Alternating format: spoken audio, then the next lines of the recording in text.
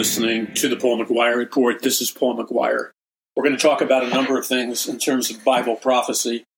Starting right up, we're going to get into this war against Israel, this invasion of Israel by Hamas and Hamas's connection to Iran. So essentially, Iran and Hamas, and to whatever degree Russia, have invaded Israel, which is predicted in Bible prophecy. Now, what makes this, it's not interesting, it's tragic, but what makes this of particular interest is the fact that 50 years ago, to the date that Israel was last in a major war, it was 50 years ago. And 50 years ago, Israel was involved in what was called the Yom Kippur War, which was back in 1973. And back then, Israel was attacked by nations like Egypt and Syria and other Islamic nations. So 50 years later, after the Yom Kippur War, Israel is now attacked again. That is a prophetic series of events. I worked closely with one of Israel's highest level generals, one of Israel's most famous generals for many years. His name was General Shimon Aram.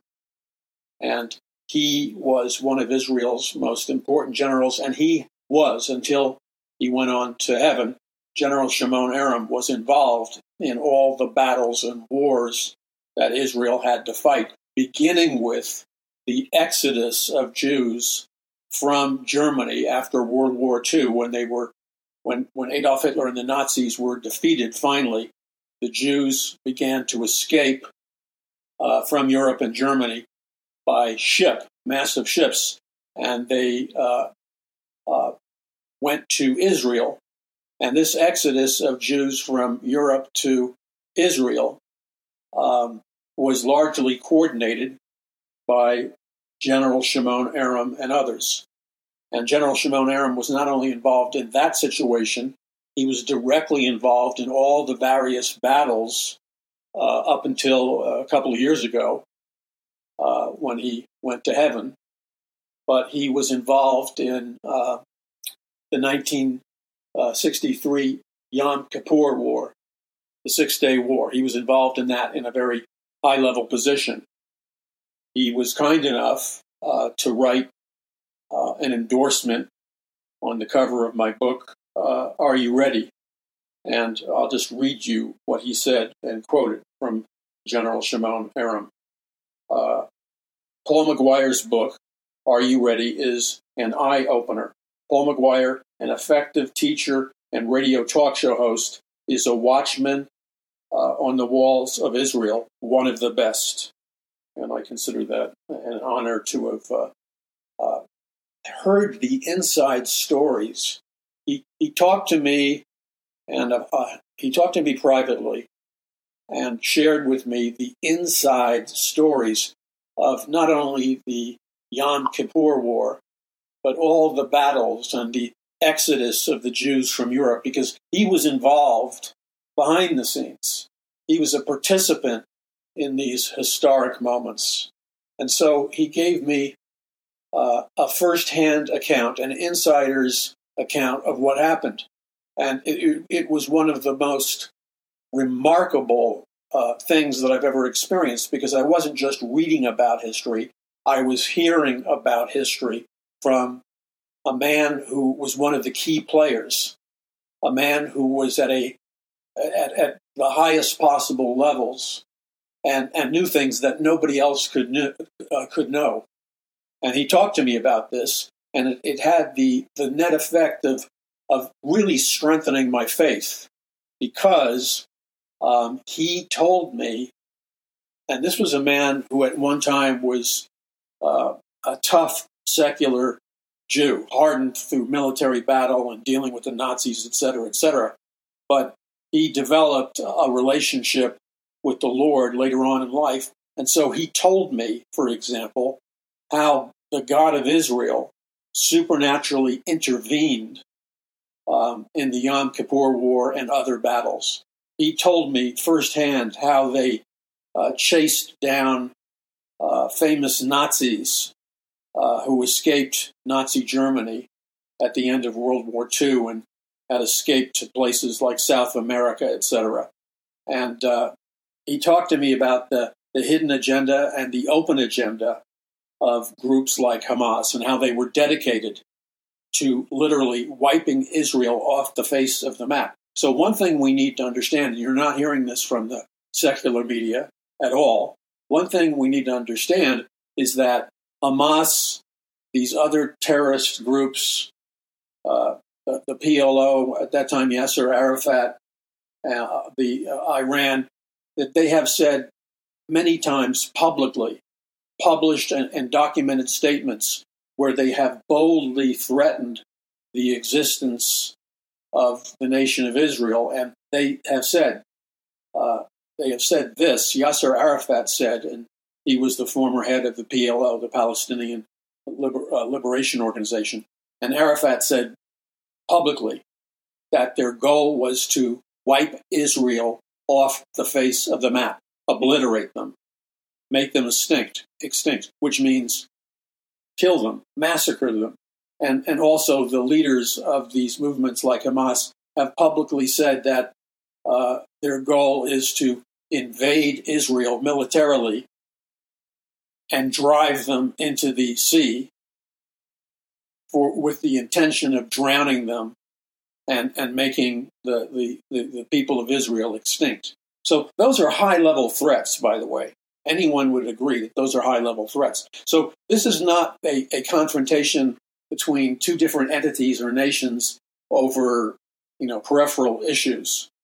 This is a confrontation where one of the parties, those that want to destroy Israel, where their goal is to wipe out Israel, to massacre every Israeli, to obliterate them, and to wipe them off the face of the map. So they're not playing games. And when you saw, and this was bone-chilling for me, and I'm sure it was for you, when you saw the videos pouring out on the internet, and they looked like little dots in the sky. The sky was cloudy, and you saw these little dots. And then as the camera got closer to the little dots, you saw that the little dots represented armed soldiers who were like parachuting in, but they weren't using traditional parachutes. They were using those multicolored, high-end parachutes, or almost like gliders. And you saw these the armies of militant Hamas literally invading the nation of Israel from the skies, not using traditional aircraft or whatever, not using many of the more traditional means of military invasion, but they were parachuting in with these multicolored gliders. And then as they landed, and in one particular location, which I'm sure many of you saw, there was a giant outdoor rock and roll festival, rock and roll party, kind of like being held out in the desert, kind of like a smaller version of the Burning Man rave/rock festivals that are held out in the desert. So held out in the desert of Israel, there was this rave rock festival with, thousands of young people. And by young people, I mean, I guess that means somewhere in their latter teens to younger age adults, in their 30s or 20s or whatever. And they invaded that area. And these young people or young adults or whatever, they're out there partying. And our response is not to make a moral judgment about what they did while they were partying, because let's be honest, anything they did while they were partying out there in the desert did not warrant their being kidnapped by armed Hamas soldiers, nor did it warrant their being massacred on the spot while they were running for their lives as they saw Hamas land all around them in the middle of their rave desert rock festival party. Because that stuff goes on in America like constantly. And of course, the most famous one would be the Burning Man Festival held in the desert of Black Rock. So you have all these partiers, and as the night begins to merge into the very earliest minutes of the dawn, while it's still dark, and then as the very beginning of the light begins to hit the desert, all of a sudden, all these adults partying are caught totally by surprise, because all of a sudden the unthinkable is happening. They're being invaded from the skies. I guess that was done to move in Hamas soldiers heavily armed, but they were moving underneath the radar. And so it's simply an estimation on my part that the strategic purpose of coming in with these parachutes was so that they would come in undetected. They wouldn't be seen by the IDF, the Israeli Defense Forces. And so they were successful for a while because they came in and they were slaughtering Jews and the partiers, and then they were kidnapping others, and nobody knows what has happened to the thousands of people missing. Many of them were massacred and their bodies left in the desert, or their bodies were left in the streets. Shops were blown up, cars were blown up, people were blown up, and this was an all-out assault. Now, they say that the intensity and level of this invasion against Israel was many times more intense than the invasion or the detonation, or however you want to describe it, of the World Trade Towers. Now, I've heard that repeatedly from multiple news sources. I haven't, and I don't think anybody has yet seen the full scope of the invasion against Israel. But I've seen enough of it on television and other video sources. I've seen enough of it to know that this was a terrifying invasion. And then I saw, like you probably saw, the Prime Minister Netanyahu, his response to Hamas after they invaded Israel, and they deliberately did not engage the military. Hamas deliberately went after unarmed citizens. Hamas deliberately slaughtered, kidnapped, and massacred citizens, which is it's a total violation of the laws of war that have been established. And Netanyahu, I read a book that he wrote decades ago. I talk about this a lot, how the Holy Spirit will lead me supernaturally in my research and studies, etc. It happens all the time. It's uncanny. And I remember at this particular occasion, I was in a major university in a western state, in a major city in a western state. And they had a massive university library. And I was walking through the library. This was decades ago. I was walking through the library and pulling books that interested me from the shelves, and I speed read at a very fast rate. And I was got a stack of books, and I was reading all of these books that were dealing with topics that I was interested in. Now, this is decades ago, and it was long before the World Trade Center bombings. So I was drawn, and in retrospect, I believe I was drawn by the supernatural power of God. I was drawn by the power of the Holy Spirit, and I can remember it right now as I'm talking to you, because the Lord has given me a photographic memory.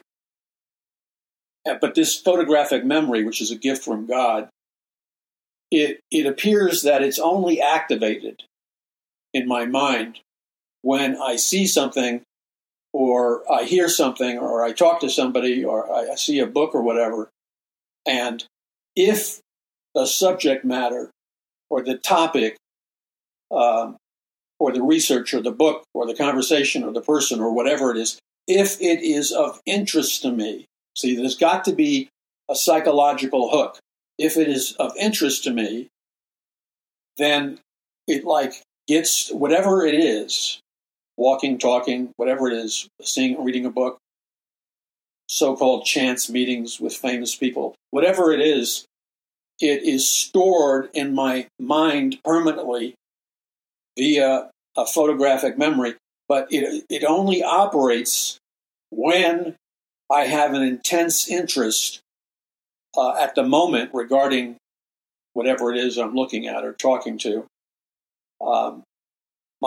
It's like a photographic memory kicks in, but it only kicks in when I'm encountering information that is of a very high degree interest to me at that particular moment in time. And that may mean that at that particular moment in time, when this photographic memory kicks in, I may not know why the photographic memory kicks in, because many times, and I'm not always aware that the photographic memory has kicked in. In other words, it transpires without my being aware of it. And many times, I am not aware at that moment in time of anything special or unique going on. And I'm not even aware at that moment in time of the importance or potential value that this information will be to me. In other words, I may, through photographic memory, retrieve and capture information, but I may not understand at all the value of that information at that particular moment in time. It's just another book. It's just another person. I'm not even aware of it having any particular high level of relevance. I hope I'm communicating accurately here. So anyway, I'm walking down, but this just kicked in, and I was talking this over with somebody last night, and talking about this experience. But it wasn't till about 2 or 3 minutes ago, as I began to talk to you about it, that not only did my photographic memory retrieve the book that I picked up, the individual who wrote the book, but the photographic memory instantly triggered a kind of stored in your memory, a retrieval. It's like it played back a video in my mind, and what I saw, and this wasn't triggered until about 2 or 3 minutes ago as I was talking to you. And my mind records everything just like yours does.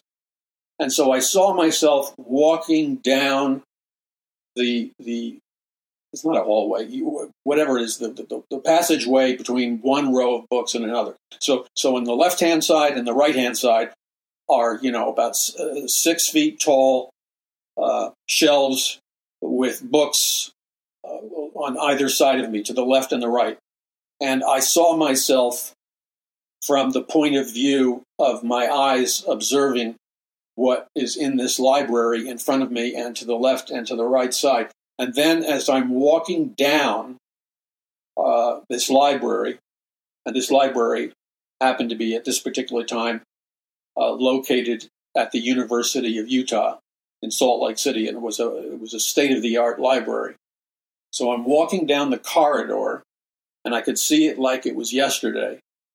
And I felt prompted to, nothing special, but just prompted to continue walking. And I continued walking, and in front of me was another large row or wall of books. But this wall of books were not on the left, or they weren't on the right. This wall of books was kind of like dead center in front of me, about 6 feet tall, a wall of books, and I'm walking towards this wall of books that stretches out and covers the middle area, dominates the middle area of the corridors of books. So while I'm perusing these books, and there's a window that, there's a relatively large window that is kind of structured in the middle of these books.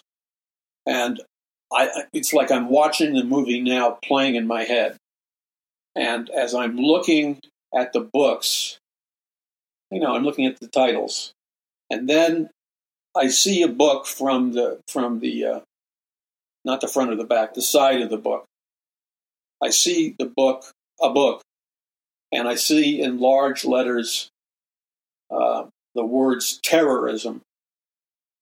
And back then, that was not, it was an important, relevant word, but it was not a red-hot radioactive word like it is today.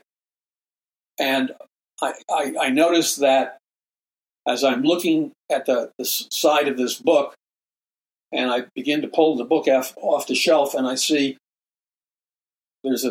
terrorism is the major part of the title, and then something about Israel, and something about the words terrorism and existential threat.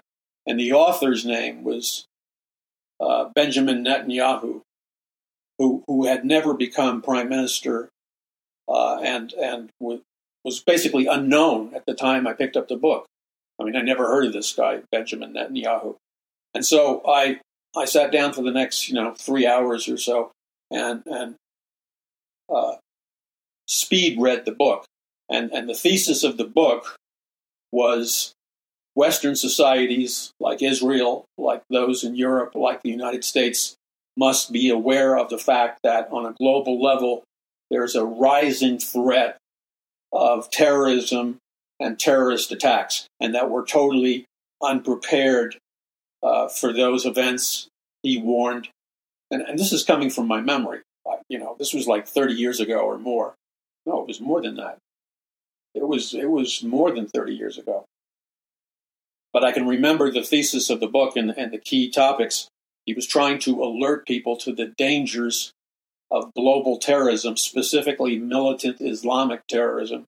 And then he said that Western societies like the United States, Israel, etc., needed essentially to get up to speed, know what's happening, and can't continue to operate in a defenseless position or be ignorant of the ever-present danger of terrorism, Netanyahu said, because it's coming, and he basically said it's inevitable that it's coming, and when it comes, we're not ready for it. And so we need to get ready for it now and be proactive. And I'll never forget reading that. Now, when I read that, there was no Twin Towers thing. There was at that time, I don't recall any major big terrorist attack that had threatened the United States of America. It was like not a central issue. But for whatever reason, I was drawn to it, and I absorbed it, and I never forgot the message of the book, even though it didn't appear to be all that relevant at the time. And so I'm giving you an example of how the Lord can supernaturally lead you, as he does me. He doesn't do it all the time. It's not 24/7. But how the Lord supernaturally leads you through his Holy Spirit, and he supernaturally leads you and guides you in your research, even though you don't realize at that particular time that you are researching something that you should be researching. And what I mean by that is, I was not conscious or aware of how important the thesis of Benjamin Netanyahu's book on terrorism was when I looked at his book and felt led to read it. Because at that time, it was like a non-issue. And yet I was irresistibly drawn to read it, and I did read it. And its contents stayed with me. And they seeded my inner man with important data and information and preparation. And this happens to me all the time. So the point is that is, I believe, an outworking of one of the gifts of the Holy Spirit. And I'm some people might say, well, you're stretching it theologically. Well, all I can tell you is that this has happened so many times that it's completely a secondary issue to debate whether it's an extension of a word of knowledge or a word of wisdom, or it is simply the Lord moving through a believer's life by his grace and guiding him or her and guiding him or her, in this case it was me, into a very important topic that had not yet become important, but would be of vital importance in the future. The Lord was leading me even before I knew he was leading me. And I want to add by saying, God is doing that in your life. If you pay attention to this process, God is leading you in your life in a multiplicity of ways, even before you're aware that he's doing it. So here we are, decades later. I mean, it's at least 40 years later. And Netanyahu obviously has been a key figure, and terrorism and the threat of terrorism is one of the central problems for America, for Europe, for Israel, and for many nations. And it's with a certain irony that I read that book, and now that I reflect upon it in light of the fact that 50 years to the day, 50 years later, 50 years from the Yom Kippur War, when Egypt invaded Israel, we now have Hamas and Iran invading Israel. And the Prime Minister of Israel, who, when I read that book, Benjamin Netanyahu, was an obscure and totally unknown individual. But now he's Prime Minister of Israel, and we know enough about him from his track record and what he has said, and what he said in response to the attack against Israel by Hamas is that, I'm paraphrasing, but Netanyahu said that Israel would strike back with all of its force. Now, when Benjamin Netanyahu says words of that caliber, he means it. It's not an idle threat. It's not like the words of some American politician who's simply posing for the cameras and there won't be any tangible follow-through. You can expect that there will be a strike back of incredible force and magnitude that will be staggering. And that strike back could happen at any moment. It could happen now while you're listening to me on the Paul McGUIRE Report. It could happen, but it will happen in a relatively short period of time. Now, how long that period of time is, only the Lord knows. But it will happen, because I've heard Benjamin Netanyahu say this repeatedly, and he has spoken up while others have been afraid to speak up. And he warns Israel's enemies about the danger of their threatening or invading militarily the nation of Israel.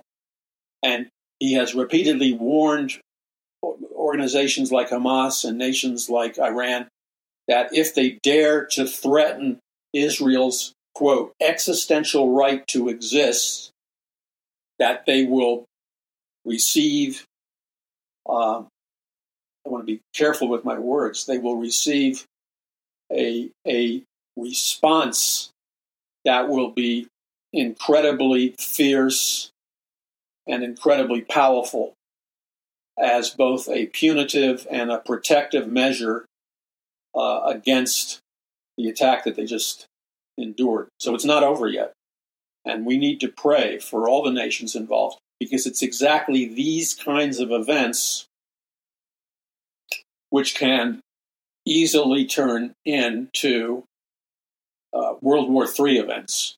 World War I and World War II erupted over similar types of events that occurred prior to World War I and prior to World War II. And so the world right now is in one of the highest periods of volatility that it has ever been in. We have the Ukraine-Russia conflict, which is teetering on the potential of World War III and some kind of nuclear exchange.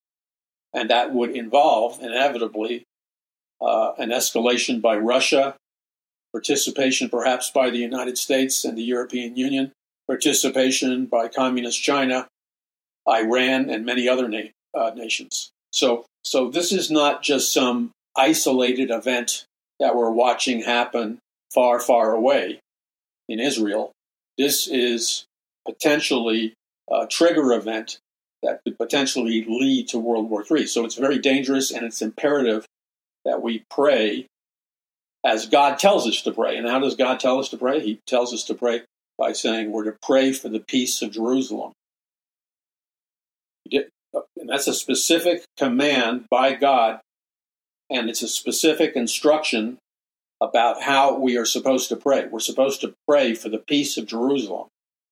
There's a very bold implication in that commandment and instruction from God on how to pray. And that is when God says that we're to pray for the peace of Jerusalem, it is implied by God's order to pray for the peace of Jerusalem. He didn't say pray for the peace of Iran. He said pray for the peace of Jerusalem. The direct implication is that God has a covenant, a supernatural covenant relationship with the children of Israel. A lot of Christians don't like that.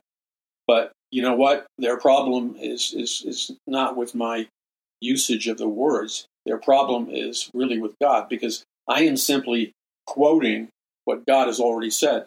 And the Bible talks about the covenant that God, in Deuteronomy, God talks about, and in Ezekiel, God talks about the covenant that God has made with the physical descendants of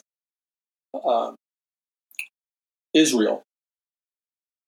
And the covenant is that in the last days, not based on their performance, not based on their righteousness, not based on any remote sense that they deserve it, because in fact they don't deserve it, but purely by a theological form of grace, a covenant has been made between God and the children of Israel, that they would be returned to the land, the physical land of Israel in the last days.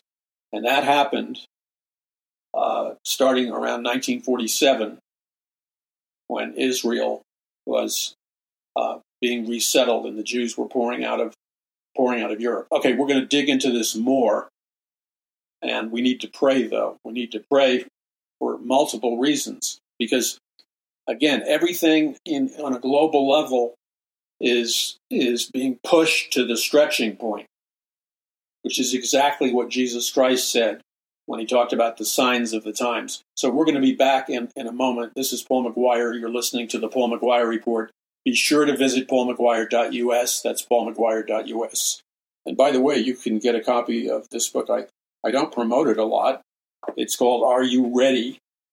And you'll see that many of the chapters and the contents of Are You Ready? That's where General Shimon Aram endorsed the book. But many of the things that I talk about in Are You Ready? They've happened.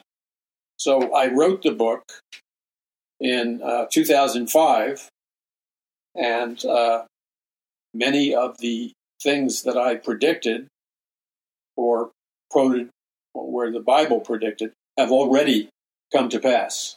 All right, you're listening to the Paul McGUIRE Report. I'm Paul McGUIRE. Visit paulmcguire.us. We'll be back in just a moment. You are listening to the Paul McGUIRE Report. This is Paul McGUIRE. Excuse me, many years ago, I don't even know how many years ago, but I was speaking at a major Bible prophecy conference down near San Diego. In fact, I think it was in San Diego. And one of the people who attended the conference and spoke at the conference was the current Prime Minister of Israel. And at that time, I was hosting the nationally syndicated Paul McGUIRE show. And the Prime Minister of Israel was familiar with the show because his aides or his staff were aware of the program. And he knew General Shimon Aram, who endorsed my book, and I had the privilege of being friends with. In any case, as scheduled, I was escorted into a private conference room or a private meeting room at a major hotel down there in San Diego. And it was arranged for me to have a private meeting with the Prime Minister of Israel And I was given an opportunity to one-on-one ask him basically any kinds of questions I wanted to ask him. So I remember sitting in this room with Mossad, the Israeli intelligence secret service agents in the room and outside of the room. And they were providing a very high level of armed security for the Prime Minister of Israel for obvious reasons. And he was a politician, obviously, like any politician. And he knew how to be charming, and he had a high level of people skills. But after we did the initial people skills, social interaction talk, and I am not belittling it. That's just the way things are. But I asked him some questions based directly from the Bible and Bible prophecy. And what I asked him was what he knew about the Abrahamic covenant that God made through Abraham to the physical descendants of Israel, in which God promised through the Abrahamic covenant to bring the physical descendants of Israel back into the land of Israel in the last days. And he responded to me, and I was caught off guard, and I was quite surprised. I guess I shouldn't have been, but I was quite surprised that he was extremely well versed in Bible prophecy, extremely well versed in the biblical account of Abraham, the Abrahamic covenant, and God's promise to give the physical descendants of Abraham the land of Israel in the last days. So he answered, and as he was answering me, it was obvious that he had a very high level of understanding of Bible prophecy, of major prophetic events in the Old Testament, like the Abrahamic covenant. And then the Prime Minister of Israel had a high level of knowledge about many passages regarding Bible prophecy, regarding the words of Jesus Christ, the signs of the times, the olive tree, the book of Revelation, the war of Armageddon occurring in the last days. So we had an in-depth conversation surrounding Bible prophecy, Armageddon, the return of Jesus Christ. And I can only assume that he was, educated in this manner growing up. And I can assume that because Israel has been supported by the evangelical Christian community in the United States of America, I can only assume that he had been briefed many times over key passages of Scripture as they relate to Bible prophecy, as they relate to prophecy and the nation of Israel, as they relate to the second coming and other prophetic passages, and to the role of Israel in Bible prophecy in the last days. That as part of his training, he was exposed to and educated at a high level on Bible prophecy. In fact, he knew far more about Bible prophecy and key verses and key themes in Bible prophecy. He knew far more about that than the overwhelming majority of evangelical and so-called Bible-believing pastors, and sadly to say, evangelical leaders that I have met and talked to. I'm not saying that these men don't know the Bible. They do know the Bible. But when it comes to the subject matter of Bible prophecy, maybe you wouldn't be shocked, but I have been shocked over the years to discover the appalling lack of even rudimentary and basic understanding of the basic texts of Bible prophecy in the Old Testament and the New Testament. and the basic and fundamental themes regarding Bible prophecy. I mean, it's stunning to me. It's one thing if you agree or disagree or hold this position or that position regarding the prophetic timetable. It's one thing if, you're pre-trib or mid-trib or post-trib or one of the other variations on the return of the Lord Jesus Christ. That's one thing. But to know nothing about the major positions regarding the return of Christ and Bible prophecy, and to know nothing about, you may not accept, for example, some of the things that I said theologically.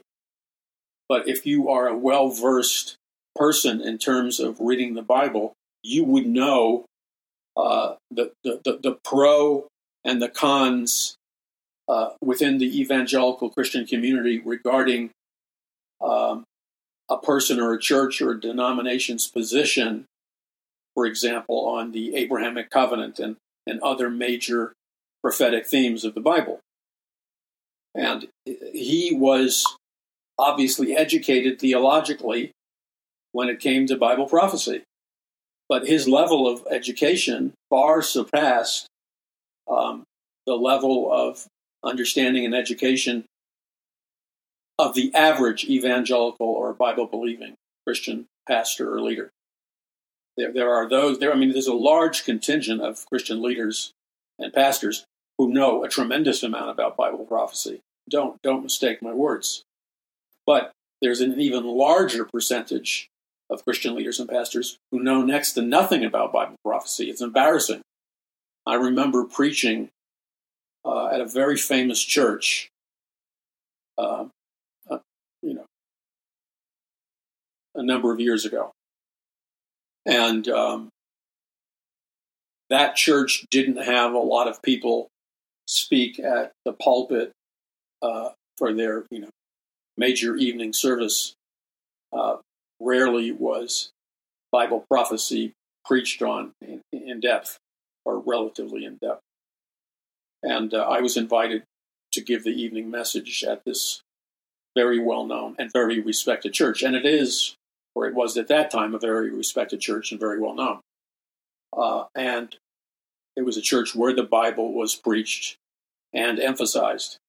However, when it came to specific themes of Bible prophecy, like heaven and hell, and other major themes, all important themes for crying out loud of Bible prophecy, I was unaware of the fact. I was preaching the evening service. It was either the Sunday evening service or the Wednesday evening service. I think it was the Sunday evening service. And I preached a number of times at that church, and I preached later on a number of times at that church. And so I was caught up in ministering and teaching the Word of God. And I was simply covering and reviewing as I was giving my message, which was evangelistic in nature. The main purpose of my message was to get people to repent and to either renew their relationship with Jesus Christ or to get people to accept Jesus Christ as their Lord and Savior and become born again. So the central theme of my message was evangelistic. But in the process, the secondary theme, which I kept coming back to throughout the message, was a theme on the signs of the times that Jesus Christ spoke of and Bible prophecy. So in that process, I covered an entire series of key Bible prophecy passages, such as the all-important, and it's the all-important passage on you must be born again, and things like, and of course that was preached at the church, don't get me wrong, but you must be born again is connected, it's directly connected to key passages on Bible prophecy. The signs of the times are connected to key passages on Bible prophecy. So this message that I gave was televised live nationally, and it was recorded and replayed nationally on television numerous times, and so it had a really massive audience. And it wasn't until that time when I happened to catch my message being re-aired, and I noticed that as I was giving the message, and thankfully the Spirit of God was moving, and thankfully people came to Jesus Christ as their Lord and Savior, and thankfully people were being ministered to, all of which I thank God for. But I happened to notice something that I didn't see as I was ministering there live, because I was on the platform and speaking from, one of those glass or plastic see-through pulpits. And so I was looking and ministering directly to the audience, and I knew they were there, but seated behind me were a number of the pastors of this particular church who were, officiating and ministering during the evening service in different ways. And I would say all of these men are genuine men of God. They're born again. They hold the Word of God in high esteem. But as I watched them listen to my message on Bible prophecy, I noticed something that was somewhat peculiar, and that was that they looked nervous. And one or two of them, and there was only like three sitting behind me, at least two of them, maybe three of them, they were sitting, like cross-legged, one leg over the other one, and they were wiggling their feet. You know how people do when they have either restless, not trying to make a joke out of it, but when people have the condition restless leg syndrome, which causes them neurologically, they have to move their legs and feet constantly. Or when people are just plain old nervous. They weren't bored, because you couldn't have heard a pin drop when I was ministering. The people were gripped with the message, thank God. But they were wiggling. One particular pastor, in general, was wiggling his foot like crazy. And so was another one. And it was very distracting. Well, I was unaware of it, and the people were locked into my message, and thankfully they didn't seem to be distracted by it. But I'm looking at this, and I'm going, why are these pastors, why are they looking so nervous? Why are they wiggling their feet in a nervous way? I'm not saying anything even remotely heretical. I'm not saying anything in some outrageous manner. My message it was very balanced theologically. I didn't go off on any weird extreme, so I couldn't figure out why they were wiggling their feet like they was nervous or like they were uncomfortable with my message. And I think they were uncomfortable with my message. And so I reviewed it once or twice when I saw it on TV, trying to analyze their behavior, which I thought was weird. It was weird in reference to the fact that I was well known at this church, and I was well known and very highly endorsed by the pastor, who was a major Christian leader. So it wasn't a question of I was trying to earn acceptance. I already had acceptance from the most important people at this church. But they seemed uncomfortable with my message. And then so I'm watching the re-airing of this, analyzing why are these guys so nervous? I couldn't understand it. And then it just hit. It was so obvious. It was so obvious why they were nervous that it was so obvious that, how when things can be so obvious that you miss it because it's too obvious? Well, it was one of those deals. It was so obvious. It was too obvious. So I actually missed the obvious because it was right in front of my face. And why they were uncomfortable was because I talked about, in a very sane, rational, yet biblical way, I talked about the reality and the existence of hell. I talked about the danger of hell if you don't repent, have your sins forgiven by the blood of Jesus, and ask Jesus Christ into your heart and invite Jesus Christ to make you born again. I preached from the pulpit that if you did that, you would be sent to the lake of fire, and you would spend all eternity separated from God in hell. And then I explained that if you come to Christ, and if you haven't come to Christ, I gave them an opportunity to come to Christ right then and there. I mean, how can you argue with that? That's a standard evangelistic message of salvation. So I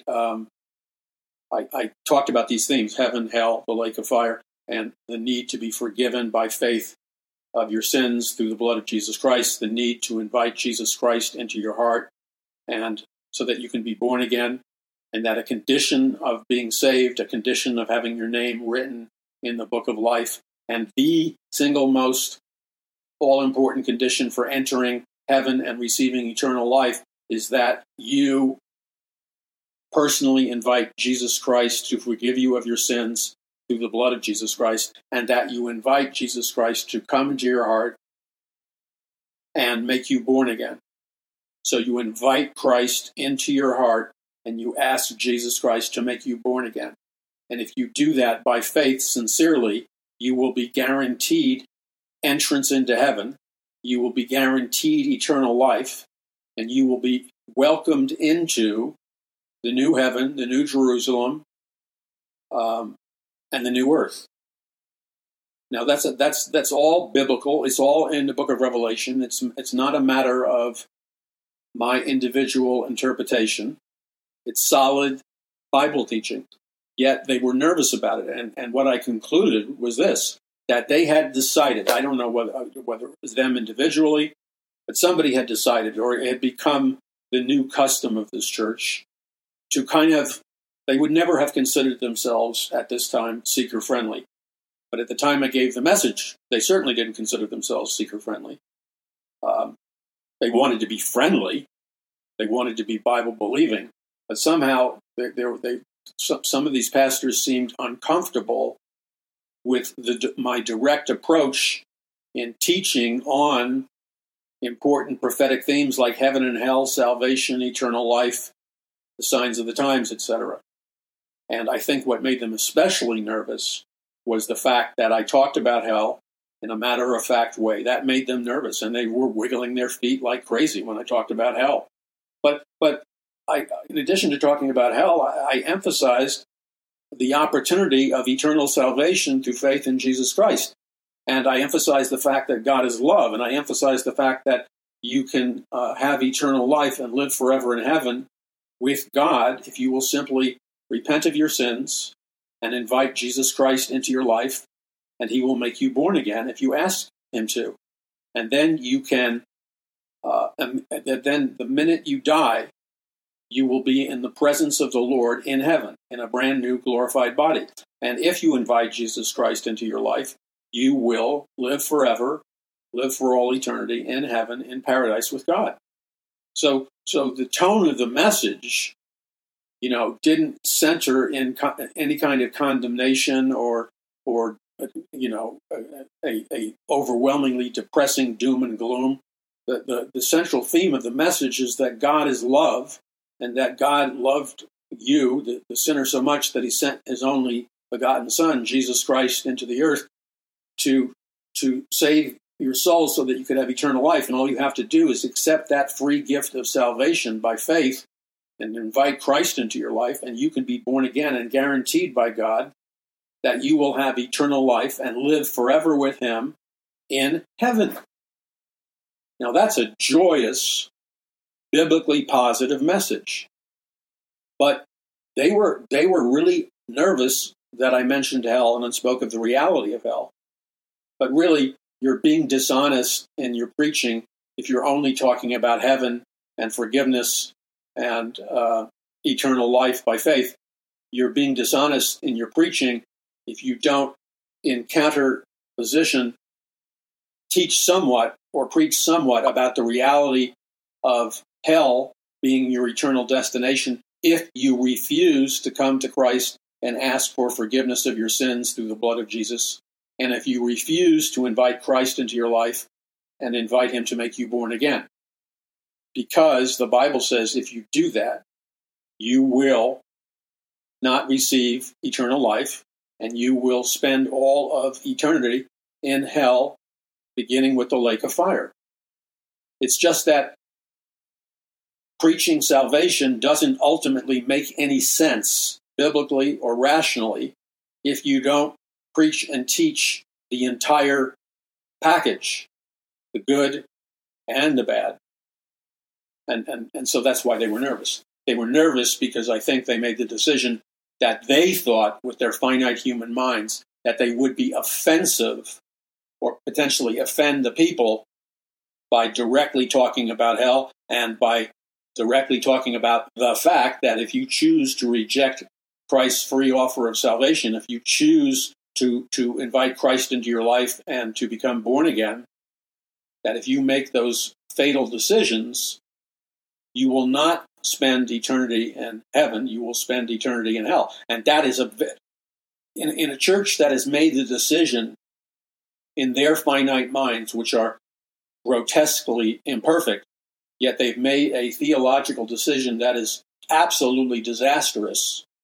And that is, they made the decision to soften, to obscure, to hide the full truth of the gospel message by, and that means they deliberately and intentionally chose to omit the teaching of the reality of hell, the reality of spending all eternity in hell versus the reality of heaven by accepting Jesus Christ into your life by faith and having your sins forgiven by faith.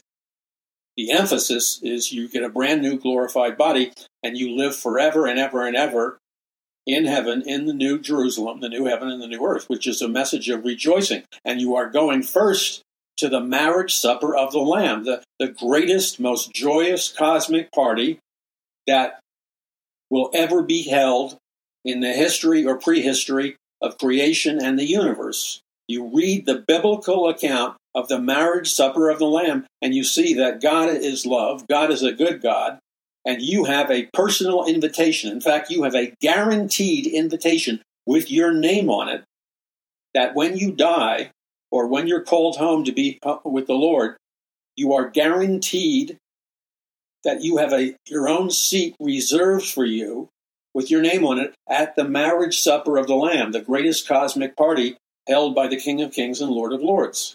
And you are guaranteed a seat, and you are guaranteed to be a participant at the marriage supper of the Lamb, which is beyond description in its glory and its majesty and its fun and its creativity and its incredible rejoicing. It's a mind-blowing. Now, I don't know how much more positive I can get. I mean, I think I drove the message home to you. You got the short version of essentially what I was trying to say. But they got nervous because, you're supposed to be a faithful Bible teacher. You're supposed to be faithful to the Word of God. So if you're preaching salvation, but you're censoring the reality of hell, the reality of eternal life in hell, the consequences of rejecting Christ's free offer of salvation, the requirements for receiving the gift of eternal life, if you abort part of the message of Christ, you are doing the people you're preaching to a horrendous disservice. So that's why they were nervous. But it took me a while to figure that out. They were nervous because, again, you see, when you're seduced by your finite mind, which is limited, or you're seduced by your flesh, or you're seduced by the spirit of this age, instead of relying on the Word of God and the Spirit of God to instruct you and guide your ways, you're relying on your human fallen mind. You're relying on the customs of the culture at any given moment, which is always changing. And therefore, because you're not relying on God and His Word, you end up relying on an imperfect source, which is your fallen human imagination, fallen human ideas and religious traditions.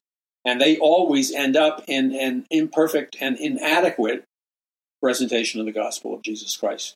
You're listening to the Paul McGUIRE Report. Visit paulmcguire.us. Behind everything we cover, whether it's current events analysis, scientific analysis, or whatever, behind it all, the driving force of the Paul McGUIRE Report and this ministry, Paul McGUIRE Ministries and Paradise Mountain Church International, the driving force is always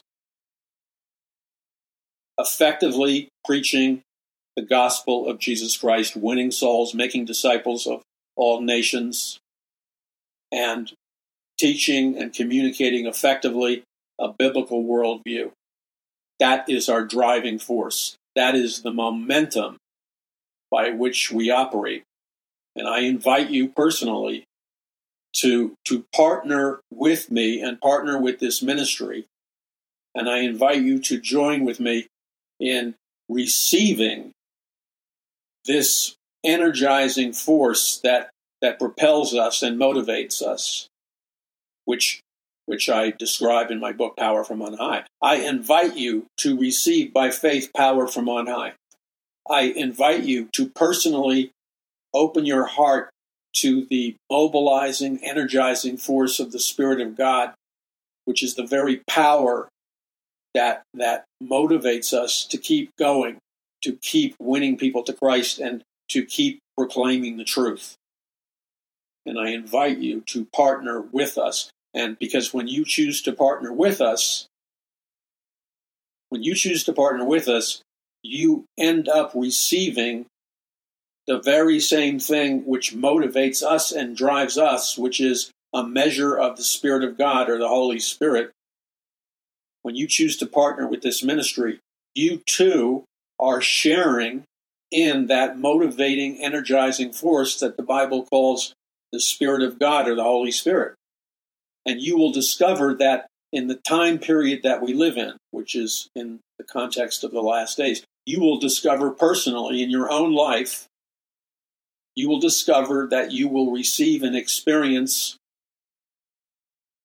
a supernatural enhancement, the energizing and guiding force of the Holy Spirit, the motivating power of the Spirit of God.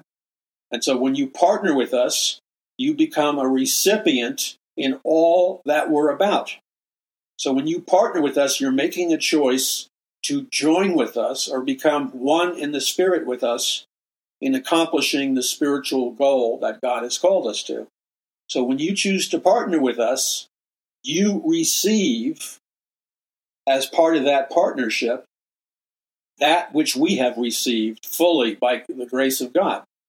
And that means you receive the energizing power of the Holy Spirit. You receive power on high. You receive the Spirit of God to guide you, to protect you, to lead you. I made reference to certain gifts of the Spirit of God. The Spirit of God wants to, in the lives of every believer who's truly born again, the Spirit of God seeks to move through you and supernaturally enhance your life and give you supernatural gifts of the Spirit or the fruit of the Spirit. And it's through having the supernatural gifts of the Spirit and the fruit of the Spirit that you discover that you now have the supernatural power of God to be an overcomer in the spiritual battle, in the spiritual war that we're in. Now, what that means to you tangibly and basically and foundationally, what it means to you is that you're not walking out on the spiritual battlefield naked. You're not in a spiritual battle or fight all by yourself. That you are not forced to rely on your mere human finite strength or finite wisdom to do what you need to do to make things happen in life, to win the battles of life. And we all, every single one of us, 100%, we all face the battles of life. It's part of living in this fallen world. But you see, the game changer that God has for you, if you'll receive it, if you'll accept it, the game changer, and this will put a sparkle in your eyes, literally. It'll put a bounce in your step, literally. When you receive the Spirit of God, and along with the Spirit of God comes the supernatural energizing force of the Spirit of God, the supernatural motivating force of the Spirit of God, the supernatural wisdom and guidance and protection of the Spirit of God, and the gifts of the Holy Spirit, and the fruit of the Holy Spirit. They all become energized, activated. And so you are turned on, in a good sense, by the power of the Spirit of God. And when you do that along with choosing to study the Word of God and choosing to acquire knowledge which grants you power, when you choose to do all of those things in a synergistic manner, then it's like you're turning on the ignition of, I'm trying to think of what would come to my mind. You're turning on the ignition of, those V8 hopped up cars in the 70s and the 80s and 90s, and they've made a comeback today. Growing up in New York City, we used to refer to these American-made V8 high-powered, souped-up cars. We referred to them as bombs, B-O-M-B-S, because when you turned on the ignition, there was like an explosion when the engine was turned on, and when you turned on the ignition, there was like the motor roared, and that was the cool thing back then.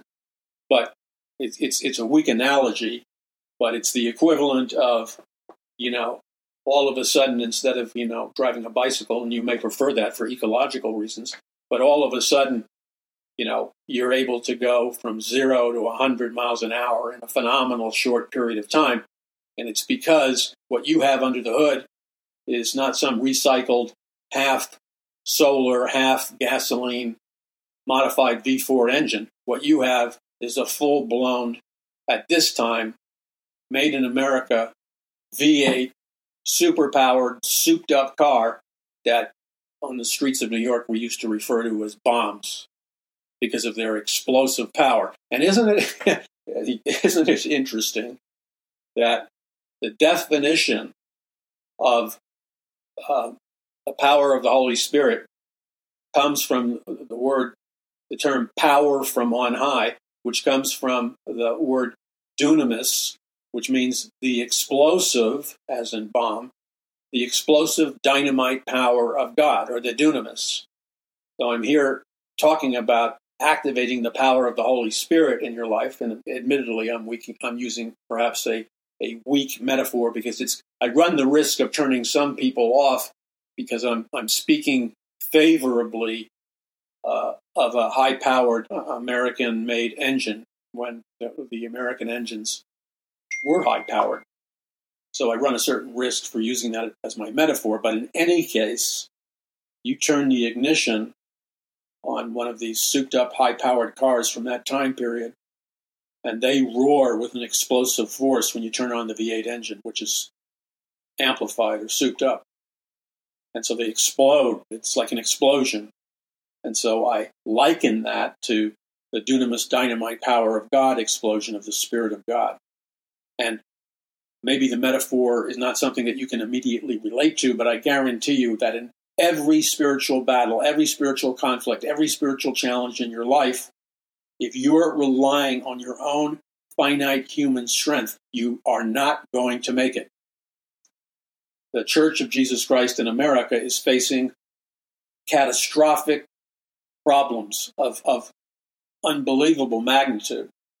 I am telling you right now, if you don't start learning how to walk in the power of the Holy Spirit and the power of His Word, you are not going to make it.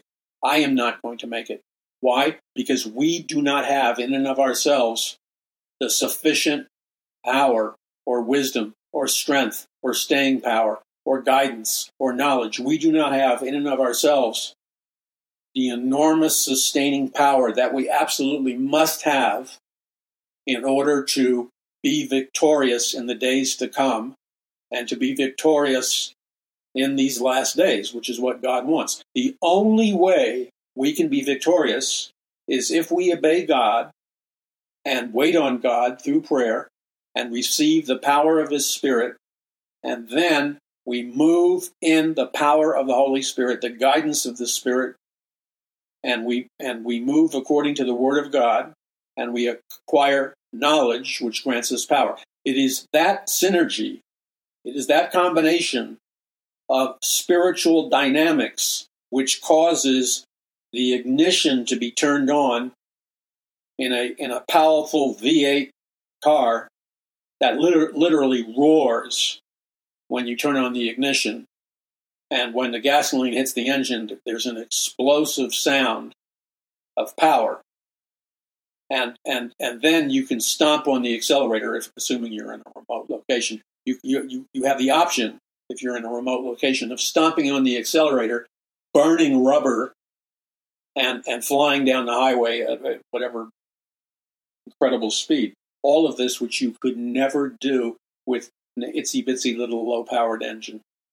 So you need power. You need power from on high. David needed power from on high. Oh yeah, there's a different theological name for it in the Old Testament. I get that.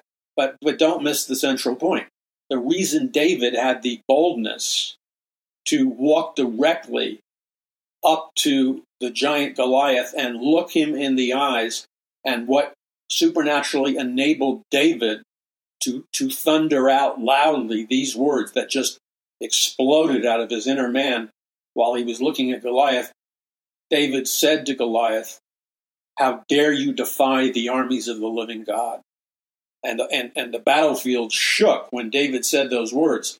The Syrian army that was standing behind Goliath, they were hit by the impact of those words, and the armies of Israel standing behind or hiding behind David, they were hit with a supernatural empowering strength, a paradigm shift when David thundered the words to Goliath, "How dare you defy the armies of the living God?" And then he hit Goliath in the center of his forehead with a smooth stone from his slingshot. Goliath, the giant, dropped. His body weight of muscle was so heavy that when Goliath dropped, there was a thud that reverberated throughout the earth near where David and Goliath were standing. And then David walks over to Goliath, and this had to be done. So this is not an act of cruelty or whatever, or some bizarre ritual.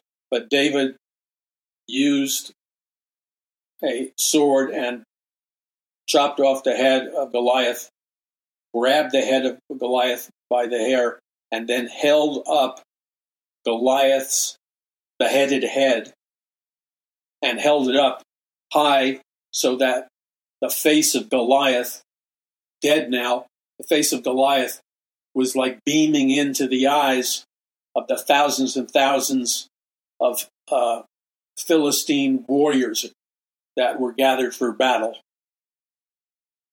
and ready.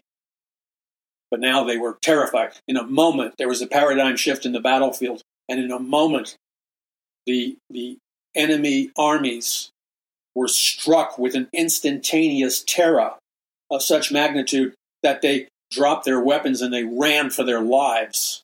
They ran for their lives on the battlefields.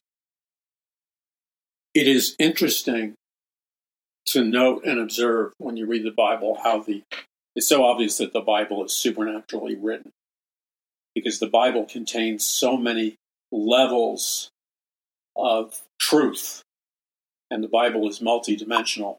So, for example, with the story of, the historical account of David versus Goliath, a very interesting thing occurs. In the Bible, nothing is placed there by accident, because God is the infinite, personal, living God of the universe. So when we examine that biblical account of the battle between David and Goliath, we observe the fact that David rejects the armor of King Saul, which was probably, it was the best armor money could buy, the best shield, the best sword, and it would have given any warrior or soldier a significant superior advantage to have been able to wear the armor of Saul in any kind of military conflict. But David deliberately rejected the armor of Saul because that was David's way of saying that he was going to be victorious against Goliath, not based on his own human strength, not based on his flesh, and not based on the power of the flesh or the power of a title that was being exhibited by King Saul. So the difference between King Saul is King Saul relied heavily upon his money, his power, his armor, etc., the traditional fleshly human things that human beings rely on to win a battle or a war. David was making a clear distinction and making a statement for the benefit of all the armies of Israel and their opponents. And what David was stating when he rejected the armor of Saul and just came to Goliath wearing the humble outfit of a shepherd with his slingshot, and he did not have the armor of Saul. He just had a slingshot. He didn't even have a sword for a weapon. He had a slingshot. And so he went to Goliath, relying totally on the power of God by faith. And then he defeated Goliath because he trusted God, which made room for the power of God to move through him decisively. And in front of the massive Philistine armies and the Israel's armies, he defeated their champion, the giant Goliath. And the armies of the Philistines fled for their lives. Now, as we examine that account and zoom in on key aspects of the account, we notice that when David, swirls his slingshot and releases a smooth stone which travels directly into the forehead of Goliath the giant, who then collapses dead. When we examine that and we look at it from a deeper level and allow the Spirit of God to speak to us, we have to ask the question, what is that all about? Well, there's multiple reasons what that is all about. But let's just isolate one factor of great importance. The stone that killed Goliath landed and killed Goliath because that stone hit him or lodged itself directly in the forehead of Goliath the giant. So we want to emphasize the reality of the stone smashing into the forehead of the giant Goliath, which kills Goliath. So God is speaking to us on multiple deeper levels when we read that account. And so one of the things I believe God is speaking to you and me about today, and speaking to his true bride, the church today, what battle are we fighting? Obviously, Israel is involved in a battle with Hamas and Iran and the enemies of Israel. And I'm not minimizing that at all. That's vitally important.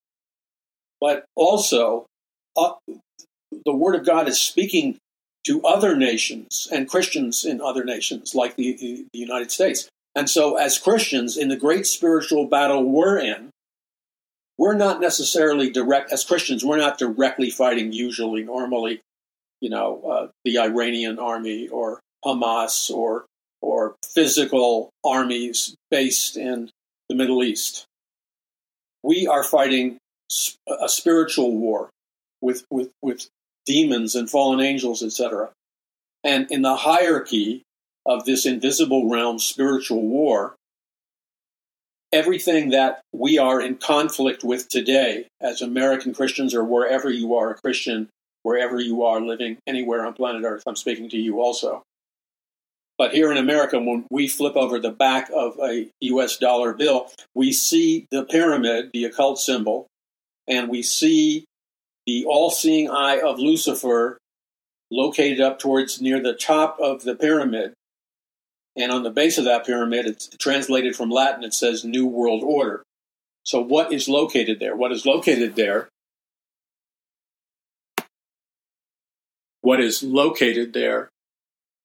towards the top of the pyramid on the back of the dollar is a picture of the all-seeing eye of Lucifer. So you see the all-seeing eye of Lucifer towards the top of the pyramid. The pyramid represents the New World Order. That's why on the back of the U.S. dollar it says Nuvos Order Seclorum, New Order of the Ages or New World Order. It says that on the base of the pyramid, so there's no mistaking what it's about. The all-seeing eye of Lucifer is the symbol of the Illuminati. It's probably the most preeminent symbol of the Illuminati and the Illuminati's invisible government, where rulership is being attempted via a satanic New World Order.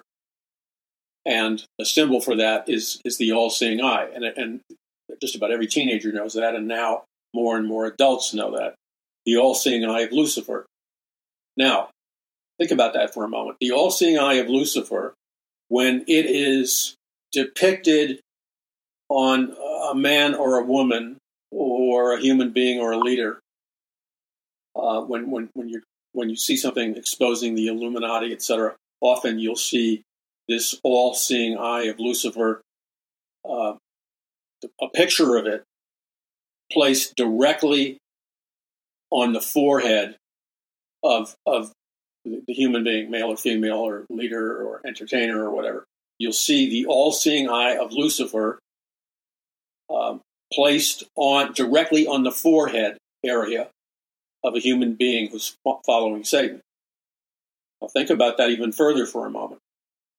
So the occultic symbol of the Illuminati and other occult secret societies, one of the primary symbols is the all-seeing eye of Lucifer. And so when artistically a human being who's allegedly part of the Illuminati or whatever is portrayed, often you will see the all-seeing eye of Lucifer placed directly on their forehead. It is directly on the forehead where David killed Goliath when he hit him with a smooth stone. Because Goliath was genetically the offspring of Nephilim Rephaim. And Goliath, the physical power of Goliath was birthed from supernatural, satanic, and occult activity. God's speaking to us through all of this. And so all the battles we're facing as Bible-believing Christians today, especially if it involves the Illuminati or some other global secret society, you will often see, if somebody is illustrating this, you'll often see the picture of the all-seeing eye of Lucifer placed directly on the forehead of the contemporary heads of the Illuminati. Now, where does that come from? Why have the all-seeing eye of Lucifer directly on the individual's forehead? And then you dig deeper in context. And so when you dig deeper, you discover that that area of the forehead is considered either a spiritual center of a human being, or it's considered a supernatural center of a human being. So there are numerous religions, especially Eastern mystical religions like Hinduism and Buddhism, where you see they put a dot with some kind of paint or makeup or etc. And they put a dot or a mark on the forehead of a disciple of, let's say, Buddha or Hinduism or a particular Eastern mystical sect. They'll put a mark on the forehead. Once again, it's a mark on the forehead. Now, dig deeper. A mark on the forehead. A mark. And so ancient occultic traditions emphasize and teach about that area on the forehead as being an occultic eye that allows you to see into the spiritual world. But also, if you look at the human brain and study the human brain, beneath your skull, if you were to use some kind of new medical technology and photograph the brain beneath the human skull, in the area of the forehead where you usually see the Illuminati symbol placed. If you photograph the interior of the brain in that center of the forehead area, going towards the back of the brain, not that far away from the skull, is a often disputed, controversial biological part of men and women called the pineal gland. And in occultic traditions, the pineal gland is the biological brain matter that corresponds to, the area of the forehead. It's the pineal gland is a biological part of the human brain. It is supposed to be the biological part of the human brain, which opens up the occultic third eye, opens up psychic occult forces, opens a person up to seeing into the occult realm, but very possibly the demonic realm. And it is supposedly the pineal gland, which is the biological part of the human brain, that if it's functioning properly, or it's awakened through meditation and other practices, it is the pineal gland, which is the biological component that supposedly gives people access to looking into the spiritual, supernatural world, allegedly. Okay, so the people in the Illuminati have known this for thousands of years. Occult traditions have talked about this for thousands of years. And supposedly, according to medical / occultic doctors and practitioners, that an individual, especially individuals in Western society, that their ability to see in the spiritual world, their ability to see into the supernatural world via the pineal gland, that ability to see into the spiritual realm is turned off when that pineal gland has been damaged by things like calcification, which would be calcium interacting or getting into the pineal gland, which is described as calcification of the pineal gland. So there's a belief in psychic and occult circles that if the pineal gland has been damaged via calcification or by taking certain drugs like fluoride and lithium, etc., which allegedly turn off pineal gland, you are allegedly turning off your all-seeing eye, your ability to see into the spiritual world. Okay, so just think of that for a moment. And then think of the fact that David chose to kill Goliath by his slingshot, where a smooth stone slammed into his skull in the forehead area, which is the exact area where in your brain the pineal gland exists. So I don't believe that's an accidental communication or event that the Lord is describing to us.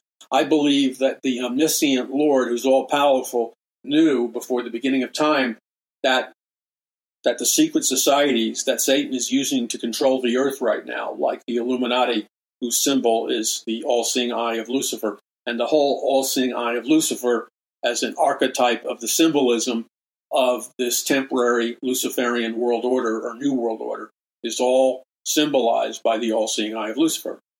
So it is not an accident that David, God's anointed, hits the forehead of Goliath, which kills him and causes him to be powerless.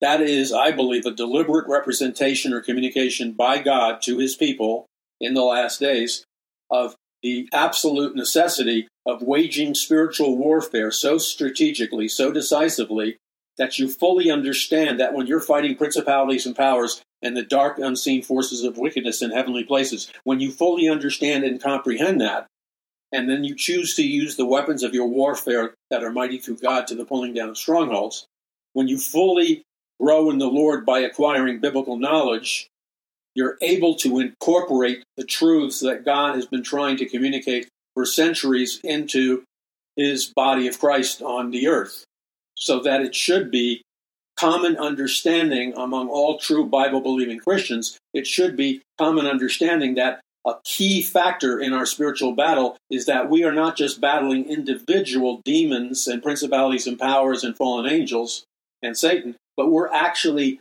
battling the present Luciferian world system or the present Luciferian world order symbolized by the all-seeing eye of Lucifer as a primary occultic symbol, which happens to also be the primary occultic symbol of the Illuminati. So when we're in intercessory prayers, this is where Christians in America need to wake up. They need a great awakening in the biblical sense. They need a great awakening so that they can see everything that God is trying to make them see so that they can be victorious in the battle. And part of that great awakening means there is a great awakening among God's people who are truly born again. There's a great awakening where the trance state ends. the Babylonian spell dissipates. The Illuminati mind control disintegrates. The matrix or the illusory system dissolves by the power of God via effective spiritual warfare. And then you understand the totality of what you're really fighting in the invisible realm, which can only be done by the power of the Holy Spirit or the dunamis. You are directly confronting the invisible satanic powers that are connected to the pineal gland, or that area of the brain, or that area right on the human forehead.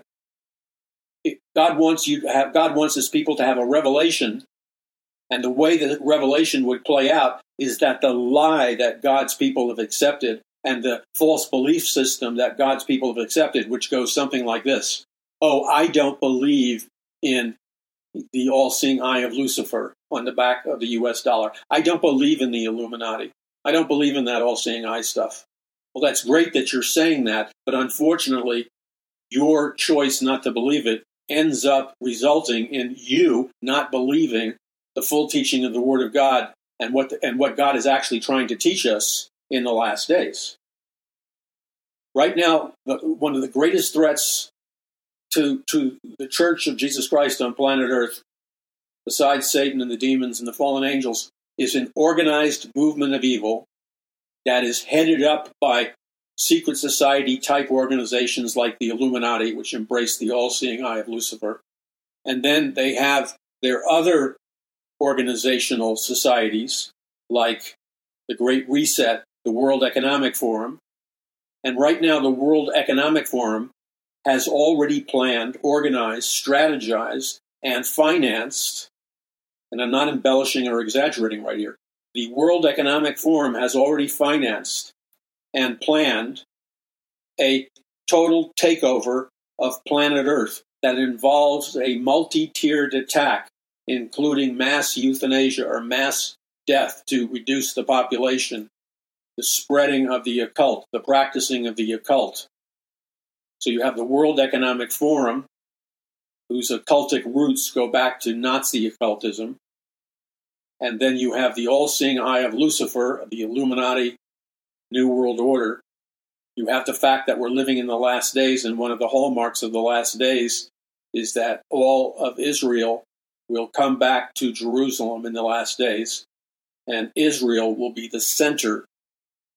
It is prophesied in numerous places in the Old Testament and the New Testament that Israel will be the center of a global conflict prophesied about in the Bible. So you see, in order to understand all that, you have to begin by peeling back layer by layer the deep truths of the Word of God and really examine things like, what is that stone all about that landed in the forehead of Goliath and killed him? And then flash forward, and you might examine the book of Revelation, where an account is given of the false prophet and the Antichrist, who's head of Mystery Babylon, or the New World Order. And the false prophet and the Antichrist together mass distribute, spiritually and technologically, what is called the mark of the beast, 666, some kind of nanochip, microchip, DNA chip implant where you can't buy or sell without having that nanochip or DNA chip or whatever, which causes the launching of a global cashless society predicted in the Bible. A global cashless society. So the World Economic Forum, the New World Order, which is their goal, even though they hide it by calling it the Great Reset, and these other occult-based movements are now, right now, they're literally in the methodical, strategic process of taking over the world, which involves, as a preliminary measure, the total enslavement and persecution of true Bible-believing Christians, which is happening right now.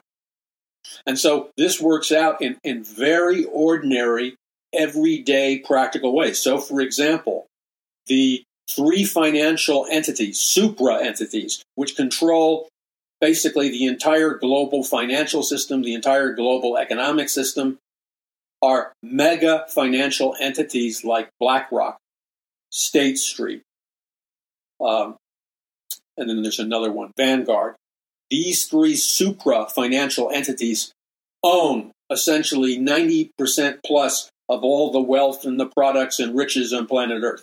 That is how they control planet Earth, and they are a satanic world system. Because they are, with the United Nations, which is totally formed to implement a global government, which Lucifer will rule. A central goal of the United Nations is the creation of a new world order and a one world government. So all of this is happening now, and it's imperative that we know about all this and that we can process all this information, because in doing so, we become more than conquerors in Christ Jesus. This is Paul McGUIRE. Be sure to visit paulmcguire.us. Please stand with us. Pray, ask the Lord what you can contribute or donate to this ministry. Whatever God places in your heart to do, simply obey the Lord and do what he tells you to do, and he will bless you for that obedience. Make sure that you pray for us and everybody associated with this ministry. Pray intercessory prayer warfare. Pray for us and physically demonstrate your support of us by helping us end the computerized rigging attacks against the message of truth, the message of the gospel that we are communicating around the world. Thank you for listening. This is the Paul McGUIRE Report. Be sure to visit paulmcguire.us.